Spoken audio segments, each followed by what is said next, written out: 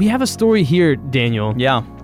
About esports. Oh, baby. Now, people like to ask the question, is esports a real sport? But earlier this week, a 16-year-old won $3 million playing a Fortnite tournament. $3 million, Daniel. How? So my question is, if you can make millions of dollars playing it, they played it in the same tennis stadium that they play the U.S. Open in, the Arthur Ashe Arena. So they played this $3 million. They played it in the same place as you play a tennis tournament. Is there any question whether or not it's a real sport at this point? I mean... And by the way, who's making these definitions? Yeah, I mean, I think it just goes back to the philosophy of, I can't believe anyone would sit and watch someone play video games. But everyone's classic response to that is, well, what do you mean? Why don't you go grab the pigskin and throw it yourself then? Why are you sitting watching Tom Brady, try to win his millionth championship? It just is a failed question, I think, at this point. I think there's really no other way to put it than esports are a sport, and now it's just... to what degree are they going to become part of the mainstream? Absolutely. The champion, his name is Kyle Giersdorf. They call him Booga, I believe, online. But he won more than what tennis champion Novak Djokovic took home from winning Wimbledon 2 weeks ago, and more than what Tiger Woods won from winning this past year's Masters tournament. Which is kind of insane. It's absolutely insane. Sunday's solo final also netted more than 2 million concurrent viewers on Twitch and YouTube, which is pretty insane. Now, last year, Fortnite, the video game, generated $2.4 billion in revenue. And here's an interesting story. Twitch, the online streaming platform, has been, I think, kind of at the center of esports' rise to prominence. And one of the most prominent people with that is a gamer called Ninja. Now, Ninja made a big announcement this week that he was actually going to switch his streaming platform and just exclusively broadcast his gaming on Mixer. So he's been broadcasting on Twitch, and on Twitch he actually had the most followers of anybody, 14,717,135 followers at his peak. Yeah. But he announced Wednesday that he was going to switch and broadcast exclusively on Mixer, which is owned by Microsoft. Now, he released a video to make this announcement, and I have part of that video, if I turn off the music, right about... Though, I do want to hear beats every now and then. Here's Ninja's video. I know this may come as a shock to many of you, but as of today, I will be streaming exclusively on Mixer. I know.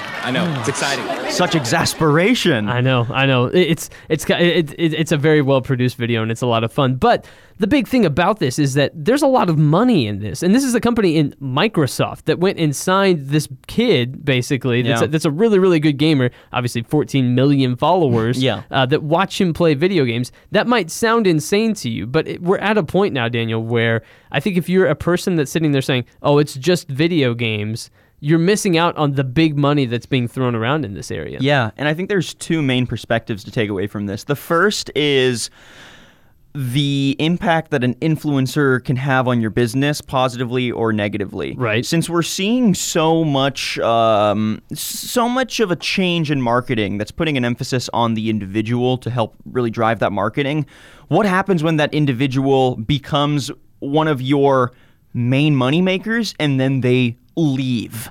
That is a real gamble that you're putting on one person. And now those 14 million people, I don't think they're going to leave Twitch, but they sure as heck aren't going to be tuning in quite as regularly, to watch their favorite streamer. Now, that's probably going to hit Twitch pretty hard. Mixer has already climbed all the way to the top of free app charts. Yeah. So that has shot Mixer to the top from relative anonymity. Exactly. So it's interesting to see how one person can have such a sway over the market like this. Absolutely. Now, the other side of it is sponsorships.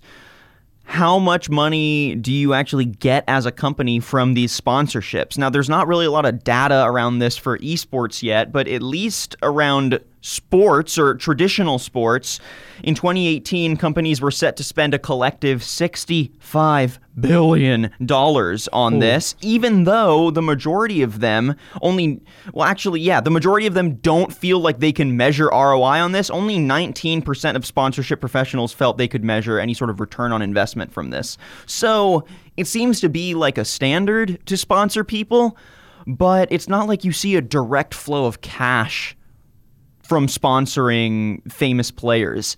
I think most of it comes down to social media exposure, comes down to brand awareness and brand recognition, which is why people do it. I mean, if you see someone with Qatar Airlines on the front of their jersey, like, now you know what Qatar Airlines is. I would have never known Qatar had their own airline. So I thank soccer for that. Yeah, exactly. Now, I think what's cool about esports is that they're driven by an online presence specifically, so being online could potentially drive people to sales pages and to websites more frequently, which could give sponsorship more of a reason for existing in esports than in even traditional sports, because it's not just a banner on a person's shirt. Instead, it's a linked advertisement or it's a linked sponsorship that could drive people from Mixer, from Twitch to Dollar Shave Club or to, Udemy or whatever person is sponsoring whatever. Absolutely. K-Swiss came out with their own brand and their own specialty shoe for esports players. I don't know what that would be like. And again, I'm not trying to hate on esports. I'm trying to make an argument that it is very much a sport and it is very much a force in the world of business. But K-Swiss did make a slip-on sneaker that features lightweight, flexible material with an elasticated closure for a snug fit, as well as a venting unit to make it breathable in warmer climates, and a wool-lined insole that can be inserted to make the shoes feel warmer. Wow, that sounds like a great shoe. It sounds like a great for shoe. Industrial air conditioning, where you're probably going to be playing your esports. Now, it's crazy that they're going more in the swag route than in the sponsored, let's say, keyboards or mice or, headphones maybe. I mean, I'm sure there are sponsorships there, but K-Swiss sticking with what they do best. Yeah, it's cool seeing esports also adapt the kind of swag associated sponsorships that you often see in traditional sports. So all that to say, keep an eye out for esports. It's getting big. This was a snippet from Business Casual with Daniel Litwin and Tyler Kern, your B2B morning radio show. Tune in Fridays at 8 a.m. Central on the Simple Radio app or marketscale.com.